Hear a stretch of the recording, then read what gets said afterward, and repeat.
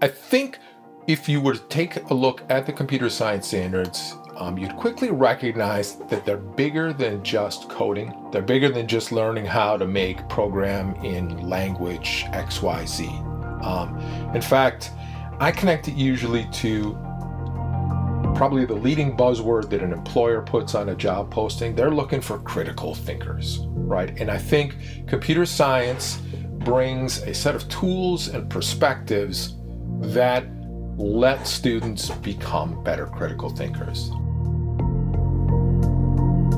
I'm Nikki Herda, and this is Bright, Stories of Hope and Innovation in Michigan Classrooms, a podcast where we celebrate our state's educators and explore the future of learning.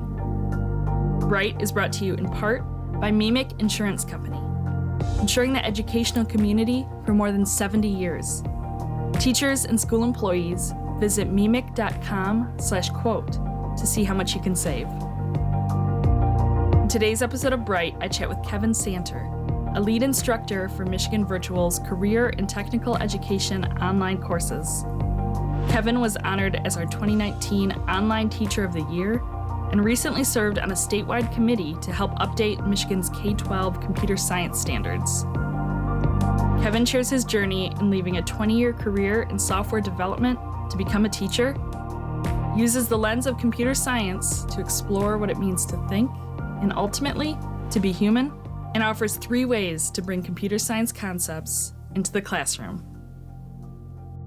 Well, Kevin, it's great to have you on the Bright podcast today. Thank you for joining me. Well, I'm glad to be here, Nikki. Thanks for thinking of me. Of course, yeah. So we're starting off season 3 asking everybody the same question, which is, what is the most interesting thing that you're doing in your classroom right now? There's a few things to choose from. One of the things that I'm very excited about is in my computer science principles course. It's an AP course, but it's designed kind of more for the non-technical person. So rather than like deep into programming, it's to give them a broad view of the field. And something they're looking at right now is big data and big data analysis and the ethical concerns that might come with it. And it's really cool to see young people, being articulate and arguing passionately over something that is really kind of geeky underneath the hood. So I'm liking seeing that a lot. That sounds really interesting. So do you tend to attract students who might, not have a ton of computer expertise or like coding experience? And do you get to see those lights turn on as they kind of realize the power? Yes, I was a little surprised. So I think this is my 3rd year teaching this course. We just kind of revamped it for this year. And we get a mix. Like there's probably, I'm going to say 60% of students are like the ones you describe, who are just kind of, looking to broaden their horizons and, getting those first exposures. And the others are often very deeply knowledgeable about it. They know tons of coding, they know lots of these things, and they can bring lots of, strong opinions and a lot of detailed information to the mix. So it's an unusual mix, I think, of the inexperienced and the very deeply experienced. Very cool. That sounds like a really awesome course. All right, we're going to change gears a little bit, and I'm going to have you tell me about a time when you just vividly remember falling in love with teaching. So that could be, before you were in education, or it could have been something that happened while you were in education that reaffirmed that love for you. Yeah, and kind of to that latter point, there are moments all the time, if I take the time to recognize them, like what you described, where it kind of reinforces why you're in it and gives you that, nudge to go on. There were a couple of early ones.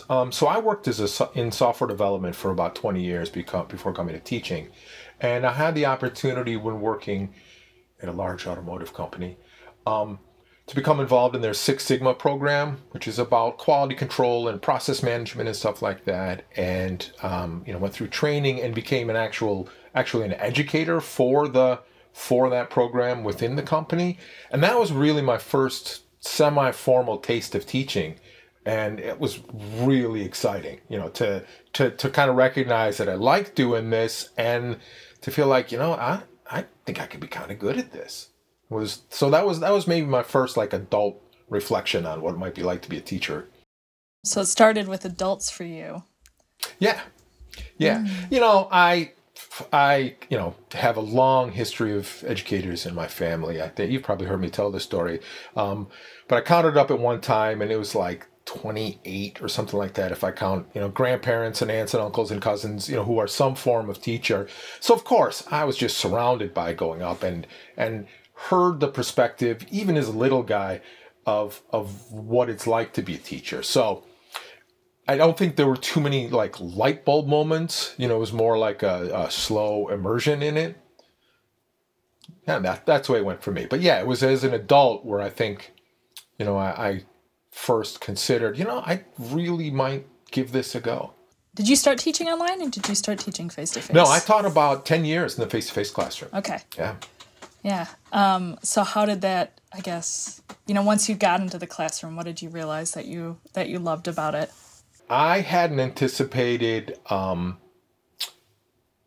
really how deeply connected I would get to some students. We always talk about relationship building, and I'm not like an unempathetic robot, but I was really floored by, what a difference that would make. And even when students would articulate, in whatever stumbling form a 16 or 17-year-old might be able to, the difference that I had made was really that tangible, right there in your face validation and feedback of what you're doing is very different from when you get in a large corporate world, right? No matter how positive your yearly review is, it's nothing like those honest moments or the goofy ones, right? I got to be, a dorky math teacher and basically tell tell dad jokes and get kids to laugh at them.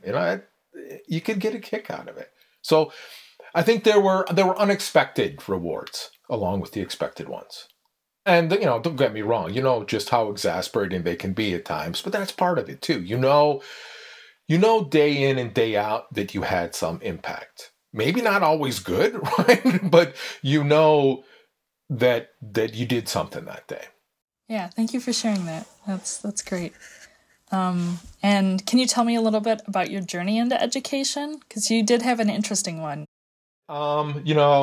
As an undergraduate, I studied computer science and worked in that industry for about 20 years. Got the chance to work for, it was kind of cool, a number of different size companies, kind of from quite small to medium to large. So I got a real good perspective on, what that business looks like. Worked in a lot of different application fields, from finance to quality control, et cetera, et cetera. And at some point, I, started thinking, okay, well, is this really, what I want to do for the rest of my life? Not that I was unhappy in any way, but, there's only so many windows that open after a while. So I, shared the experience about my chance to teach a little bit in that role. And just, with the very brave and generous support of my wife and family, decided to chuck that career, go back to school.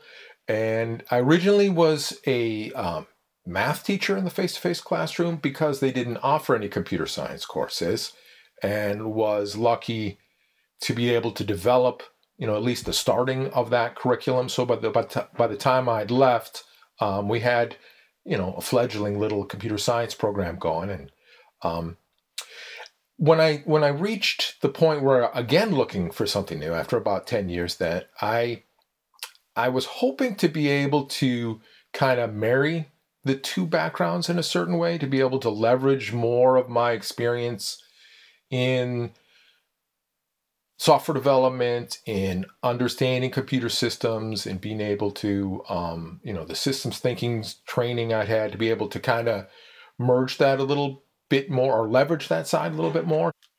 Well, and I've heard, really cool things about, your contributions to as an online teacher, because you have that, software background, that you've helped, build little Google extensions and different sorts of things to make online teaching easier. I think that background helped me a lot going into the face-to-face classroom, or going into teaching in the first place. Rather than facing what I think I hear a lot of young instructors express, where, they're like, I went into teaching because I really wanted to, but I've always wondered, should I have, been a writer? Should I have gone into, and I was lucky enough to have really 2 full careers beforehand and walk into this, eyes wide open, head held up, and be able to bring all that experience. So I think I was able to bring a lot of credibility when I talked about real world examples. I was able to know that I was doing what I chose to do, and both those things together were a big leg up for me as a beginning teacher. Yeah, that's really cool. I really like that story. Thank you. So today we're going to be talking about 3 ways to bring computer science concepts into your classroom. I'm wondering if first we can pause to unpack the why a little bit. So I know that you've done a lot of work at the state level to form the computer science standards. And I was wondering if you could just tell us a little bit about this work and why it's so important, and this is indicated in those state standards, that all students have exposure to some fundamental computer science concepts. Yeah. It was a really cool opportunity to be involved in working on those state standards, not just because it's valuable work and I got to meet interesting people, but to force me to articulate to myself what I thought was important. Are all my pearls of wisdom in the final standards? Of course not. But, it was a time to reflect a little bit. First, I'm going to take, I think, kind of the lazy answer to bring computer science concepts into your classroom. I'm going to argue that they're there already, right? And that it's more about recognizing them, articulating them, and reinforcing them, right? We don't think about, well, how am I going to bring reading into my classroom? I mean, we do, but we know it's there, right? Even in a math classroom, we know reading's already there. It's a matter of bringing a focus to it and, et cetera, et cetera. And I think it isn't a stretch to say that the same thing's going on for computer science. Of course, there's all the hard technical skills. Every list of top jobs for the next X years is going to list computer programming and stuff like that. But by no means is every kid going to go into that. I heaven forbid they would. That just seems brutal and boring. I think if you were to take a look at the computer science standards, you'd quickly recognize that they're bigger than just coding. They're bigger than just learning how to make program in language XYZ. In fact, I connect it usually to probably the leading buzzword that an employer puts on a job posting. They're looking for critical thinkers, right? And I think computer science brings a set of tools and perspectives that let students become better critical thinkers. So that's my short answer to that. It's a sore point for me, the perspective that why do we need to add yet another thing? And I know you're not implying that, but so forgive me if I babble a little bit about that. No, I like to ask questions that make people just a tiny bit peeved, because that's where you get the passionate and interesting answers. So that was spot on. So thank you. You were talking about how, every job description nowadays talks about critical thinking. It's something that we hear about whenever schools are putting out their, portrait of a graduate or whatever it might be. It's those critical thinking skills. And I was just wondering, as somebody who might not have a deep understanding of what these computer science concepts are that we're talking about, could you just expand on that a little bit about how these things facilitate critical thinking? Yeah. So one of the things that's been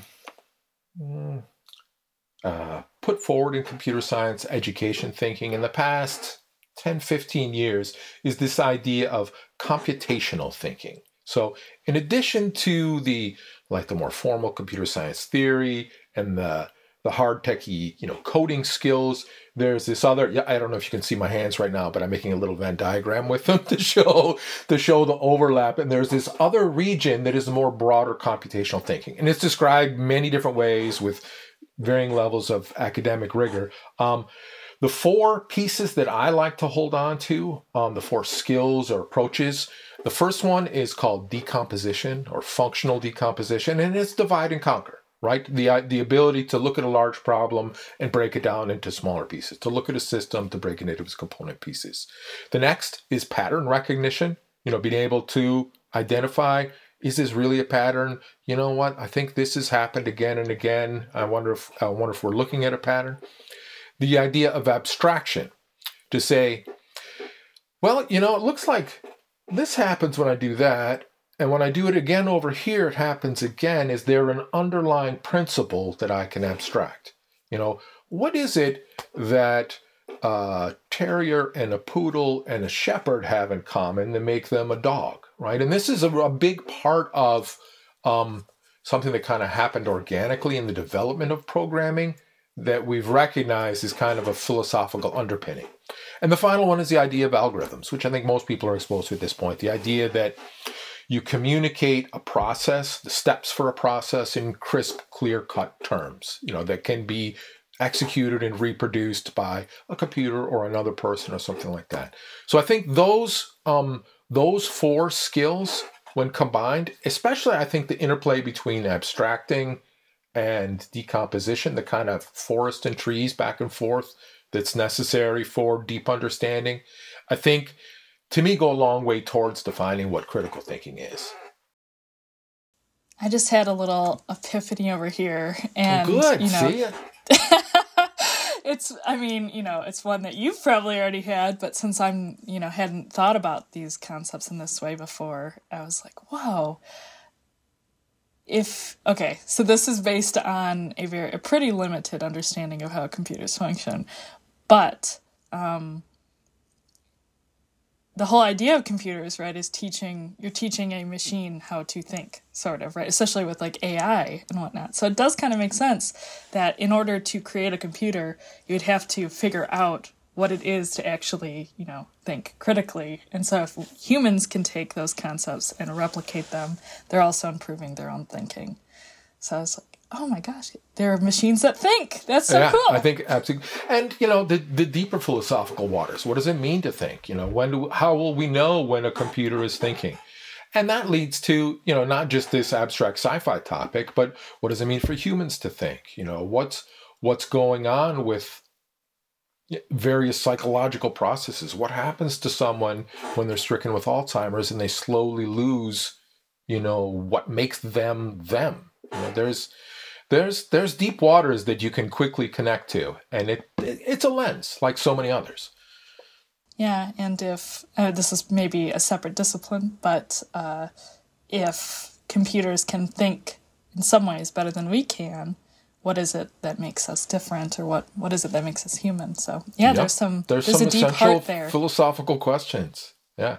So one of the focuses of our conversation today is going to be about, bringing computer science concepts into your classroom. And so that, to me, begs the question, why is it that computer science should be cross-disciplinary? What does that bring to it? Yeah, and I think I can play a similar trick to what I did with the last question and say that it already is cross-disciplinary, right? There is a small corner of computer science that is strictly about computer science and the theory of computer science, right? That is, there is work that goes on there. But if you think about it, what do we use computers for? We use them for research. We use them in the hard sciences for, analysis. We use them in finance, at commerce. We use them in music. We use them in film. It's a set of tools already directed towards other disciplines, right? So I think in that sense, it is already cross-disciplinary. I'm Nikki Herda, and you're listening to Bright, stories of hope and innovation in Michigan classrooms. Bright is brought to you in part by MEMIC Insurance Company, insuring the educational community for more than 70 years. Teachers and school employees visit MEMIC.com/quote to see how much you can save. Today, I'm chatting with Kevin Santer, a lead instructor for Michigan Virtual's career and technical education online courses, who left a 20-year career in software development to become a teacher. Up next, we dive into Kevin's top 3 suggestions for bringing computer science concepts into the classroom. I think it's time for us to dig in to your top 3 tips for bringing computer science concepts into the classroom. So can you kick us off with number 1? Absolutely, I can. The first one, I think, is the idea of debugging. I've run across it in a lot of literature since the time this happened to me, but actually as a face-to-face math instructor, accidentally one day, student or a couple of students were working on a problem on the board and you could see they'd done it wrong.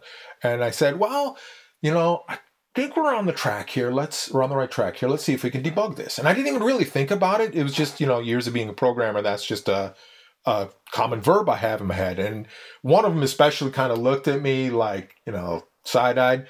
But we got to the point and moved on. But it made me recognize, and then I consciously started using it, this idea of looking at problems as something to be debugged rather than the strict wrong, right? It was most painfully aware in the math classroom. You got the wrong answer. Done. Right? When, of course, we never want that, right? It's like, well, why did you get the wrong answer? And I think there's not just a liberating perspective there for a student, but I think there are some pragmatic avenues that open up with that perspective. Being able to dissect a problem, that decomposition idea, break it down. Well, looks good up to here, looks good up to here. Oh, this is where it goes wrong. This is where we need to focus our efforts. I mean, that's important. What is wrong with like my internal representation of this that I went awry here? I mean, I think there's a lot of power there. We talk about in students, constructing models in their head and representations and where they can fall short.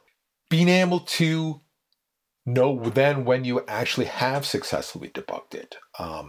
I'll, talk with my fellow math teachers about, students who will do a story problem about calculating a tip at dinner and they'll come up with, 28 cents or $3,512. You and I both immediately say, gosh, I think there might be something wrong with that. But we have to have a lot of context, right? This is these students had never been to a restaurant where they had to pay, certainly. Some of them maybe have never been to a restaurant where there was tipping involved, right? So the idea of how do I know when I get the right answer? How do I convince other people? I mean, I think those kinds of things really open up into social studies and English, the idea of convincing arguments and, being able to pose a counter argument and, skepticism and so forth. And I think I alluded to this before. When you do debugging, you often have to move back and forth between scales. You have to move between the forest and the trees. You have to look at, did I do, 4 sentences in this introductory paragraph versus, does this topic sentence even make sense to me, right? And I think students, grown-ups, aren't often adept at that kind of systems thinking of being able to hold the large picture in their mind at the same time as they're diving into the details. And I think those are all part of a debugging mindset. And especially when you frame it as, why doesn't it work yet? I think there's a lot of avenues. I find it really fascinating. So I spoke with someone last season, Dr. Amin Yadav. Have you met him or heard of him before? Okay. And so he did talk a bit about debugging and actually, gave some examples. He's a noted person on computational thinking. Oh, so yes. I'm grateful you see the connections. Yes. And we talked a bit about, how in the math classroom specifically, using that as an example, and how that led to growth mindsets for students, right, in math classrooms. Absolutely. But I find it really interesting, the examples that you're telling me about, the English classroom, because that's kind of what I was just wondering too, is like, what would that look like in the English classroom? But I like the example that you gave, of like with the topic sentence, like, the topic sentence isn't working. What exactly is going on? And then like pulling back into that big picture and then zooming back in. I think that's a really neat way to think about it. I think one of the places it shows up is in like peer reviewing stuff. Mm-hmm. In the coding world, we talk about pair programming, partner programming. One guy's at the keyboard and his partner is standing over his shoulder, and they take turns back and forth. And so there's this give and take of what they're focusing on, who is driving at that time. And I think the same kinds of things play out in the peer review papers and even in a well-run discussion, right? There, if there's a good Socratic guider from the outside, I think you can pull those things off. And I think you can pick apart at problems and look at, large and small scales. That makes sense. All right. So that was number one. We've got, bringing in the concept of debugging. What have you got for us for your second strategy? Rules, where they come from and when to break them. So, spoke about the idea of pattern recognition, of seeing when something is recurring and, abstracting that out and saying, you know what, this, I'm going to call this a hypothesis. I'm going to go so far as to call it a theory, right? So clearly we're already connected to the scientific method. But this happens, I'll use an English example. You're looking at meter and rhythm in poetry, right? And you can think about from as simple as a haiku up to a limerick, through iambic pentameter. There's these kind of rigid structures that we discovered people using, or I'm not enough of an expert to know where the chicken and egg is here. But at some point, people started recognizing, these poems all have this in common. What's going on with these? And so people started consciously using this as a set of rules, right? They recognized the pattern, they imitated it. And then, of course, the next stages are, well, what else can we do with that? What if I vary this by doing that? What if I all of a sudden have a poem that doesn't have words that rhyme? You can blow a third grader's mind with that. And I think this is something that computer science just has done since its inception, right? It's like you described, tackling something as grandiose as, what is human intelligence? Well, we're going to make our best stabs at modeling it, at describing the rules, if you will, the algorithms that we use. And then we're going to see where the boundaries of that are. What circumstances does it work in? What circumstances doesn't it work in? What are the limits of the rules? How much do they depend on the context they're in? Are we recognizing rules that were inherently there, or are we imposing some construct on there? Right? And it's easy to go from there again to, more philosophical ideas like the rule of law and human nature, and, fill in the blank with, your thorny political social issue. I guess what I'm trying to do is connect the dots back to the critical thinker idea, that this awareness of and ability to recognize these patterns, to abstract and articulate these rules, to formulate and communicate algorithms, but also to be very aware of their limitations, right? My wife tells a story. She works in nursing informatics. She worked many years as a hospital nurse in intensive care units and stuff like that. But anyway, computerized prescription delivery system, right? The computer told the nurse that she should be giving 10 milligrams of this drug. Well, it turns out that the pills come in like 5 microgram doses. So 10 milligrams, I may be exaggerating the story, is like 40 pills or something like that. And fortunately, someone stepped in, but the poor person went so far as to dispense the 40 pills and was taking them to the patient before someone stepped in. And to me, it's a classic example of, well, the computer told me to, which is funny and horrific, but is something that I think happens all the time. Like I said, pick your social issue. Well, my parents always told me this, my society always told me this, or my English teacher always told me I should, have 5 paragraphs in a persuasive essay. Why wouldn't I do 6? So I don't want to overblow that, but I think the idea of formal systems, of identifying rules and algorithms, and playing around with them, knowing when you have to make the changes, when you have to adapt them. So I'm very intrigued by what you're saying here. And I guess one question that I have is, so if I think about what this looks like in practice, I'm asking myself, and I can imagine you having these conversations with students And I get the feeling maybe you do, but I could be wrong about that. On my best day, right?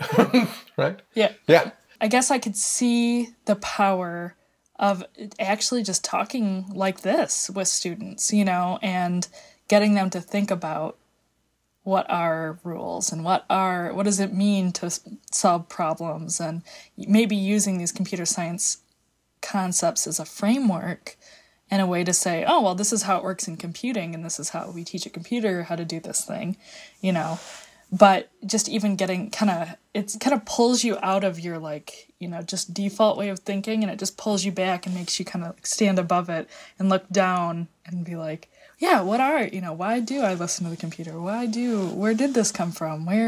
What makes a rule? What makes, it's more philosophical and abstract than I would have thought. When I was thinking of this interview, even I was thinking, I don't know, more like you said, more like robotic. I'm going to use a spreadsheet to look at economic data, right? And those are fabulous ideas, and of course, students should be doing that. They shouldn't, But I do think there's an underlying depth, and that's where I'm attracted, right?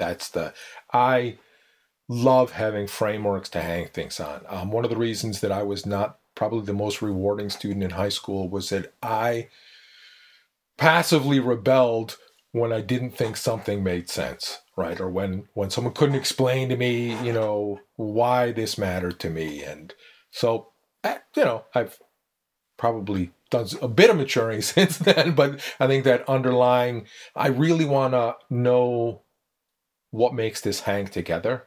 It is a big part of where I look.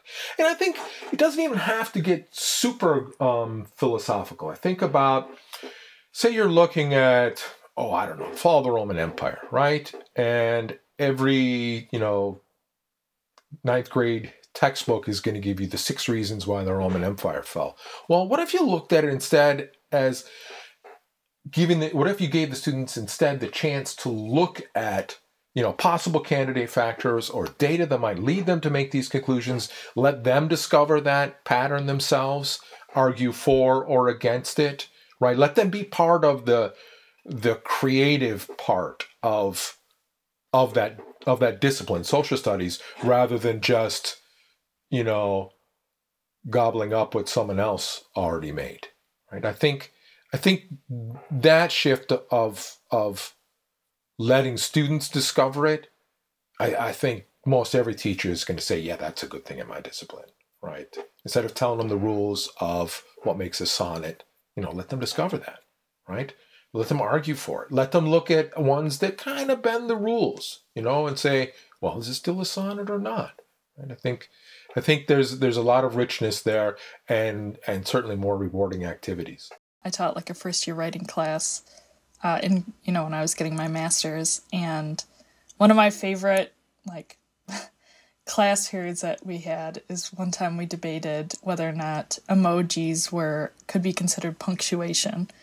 And students came out of the woodwork on that one, once you start, what is punctuation? Oh my gosh, I don't know. Yeah, and I'm going to contend that is like a classic computer science argument, right? And in fact, it could really have, software design implications. When you think about the way symbols and stuff are encoded on the computer, right? There's organizations, international organizations behind the scenes that prove that the Unicode for the smiley face emoji is 00F, whatever those, and should it be in the same category as a punctuation? Those are real arguments that actually can really matter. And so getting a chance to play around with that approach in a lower stakes setting, that's good stuff.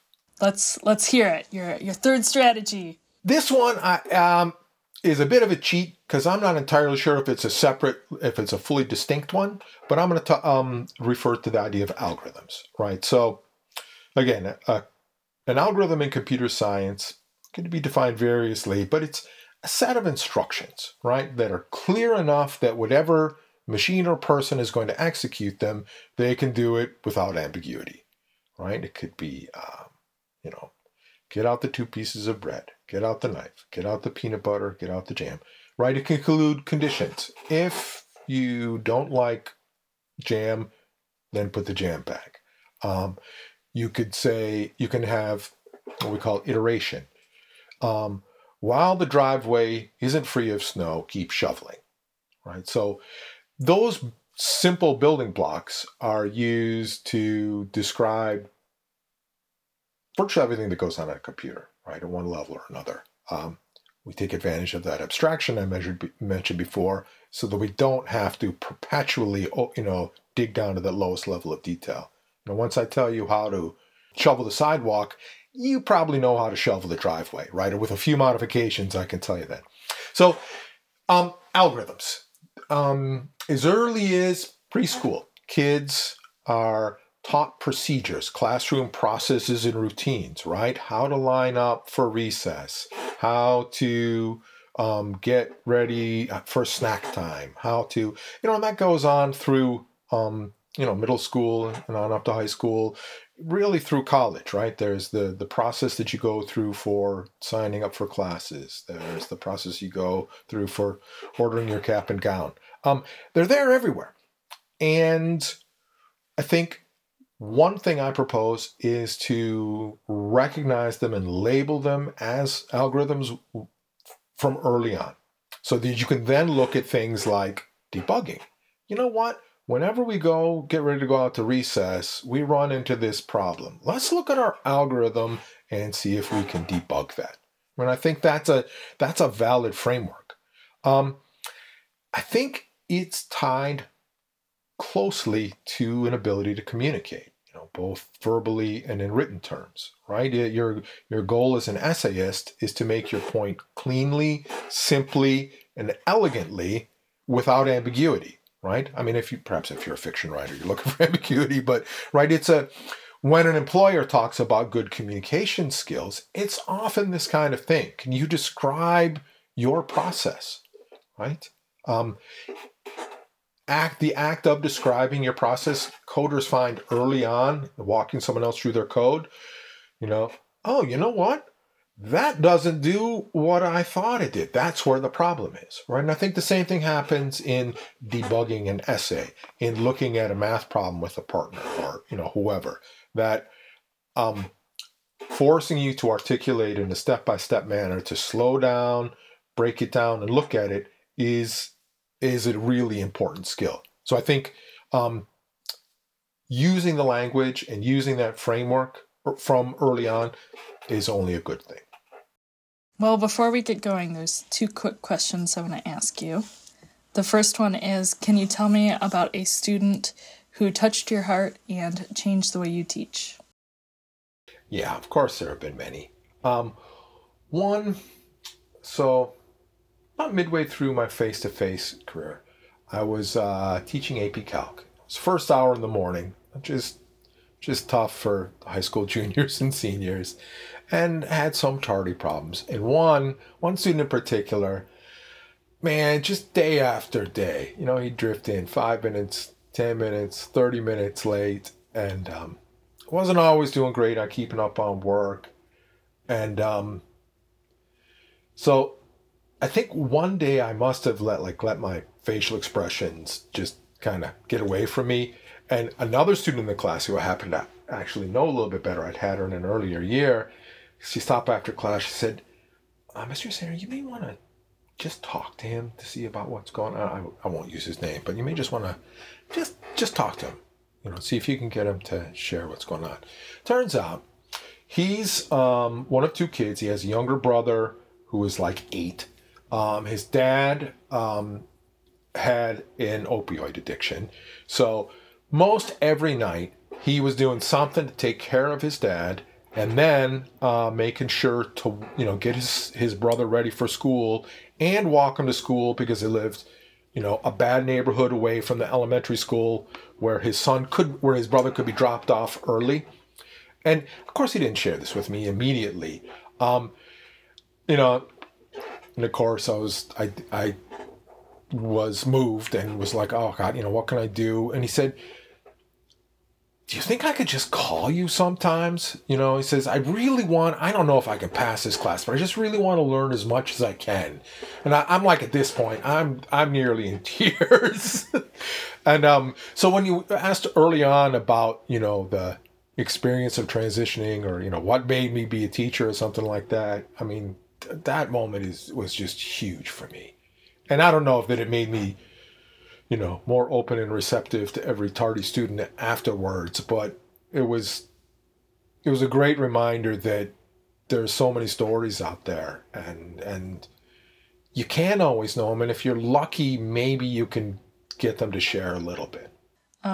Yeah, and just the reminder that even if it's not, even on that scale, that's obviously a pretty significant disruption in a student's life. But, everybody has a story.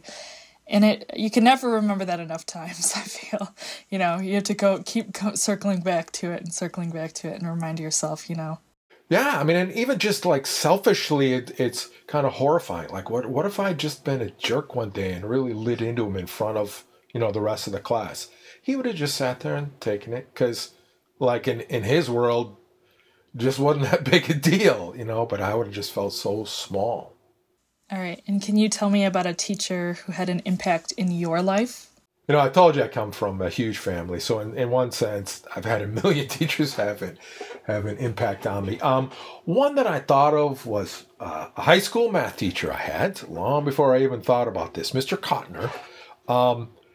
And to start with, he was super cool. I mean, he was quiet about it. He wasn't, flashy or anything, but he just had a presence. He didn't get flapped by kids. He could talk real easily with you. But what I learned, only kind of in retrospect, why he stuck in my head was he was the first teacher where I was really aware of how they planned out the moves they would make. How, seemingly spontaneous questions that he would put in, as a follow-up, or the way he built an explanation demonstrating how to understand something from two or three different directions.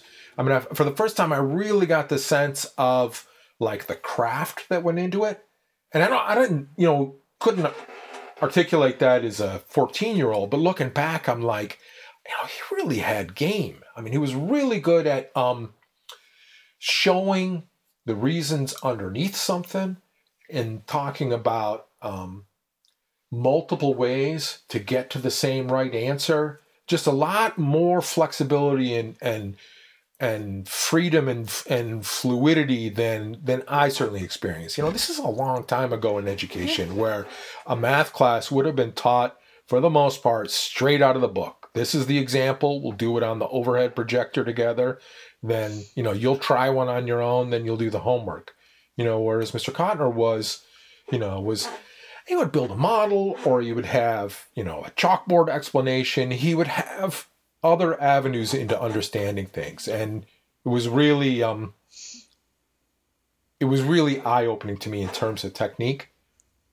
But the overriding thing underneath it was that he was cool. You could relate to him. You could talk to him. He knew you, right?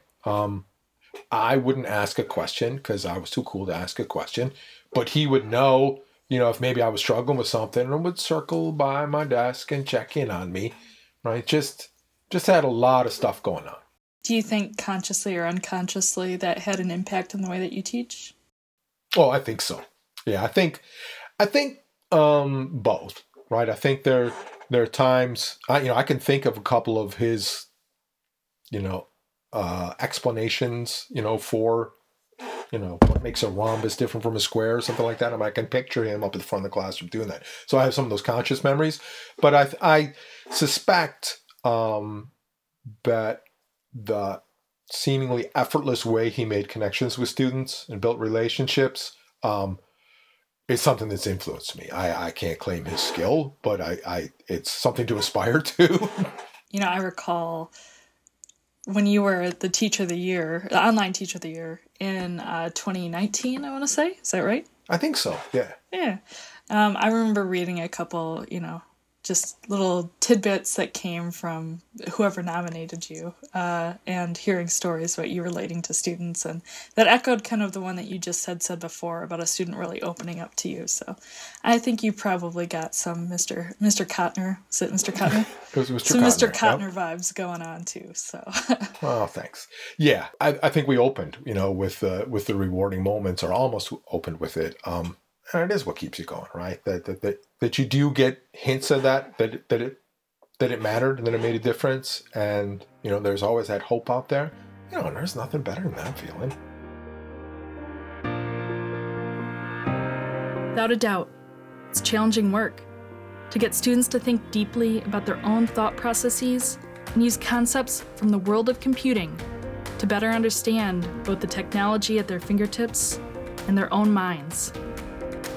But with leaders like Kevin forging our path forward, if there's one thing we're certain of, it's that the future is bright.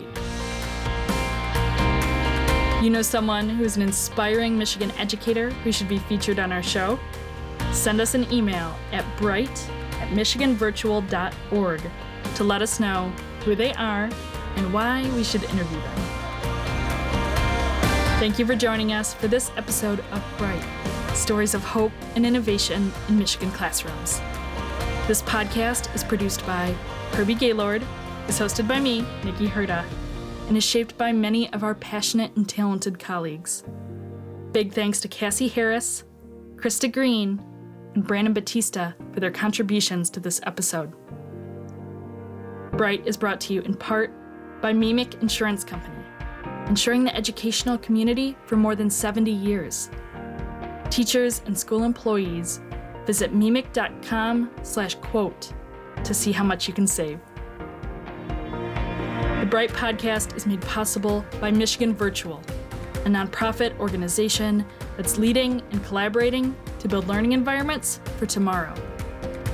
Education is changing faster than ever. Discover new models and resources to move learning forward at your school at michiganvirtual.org.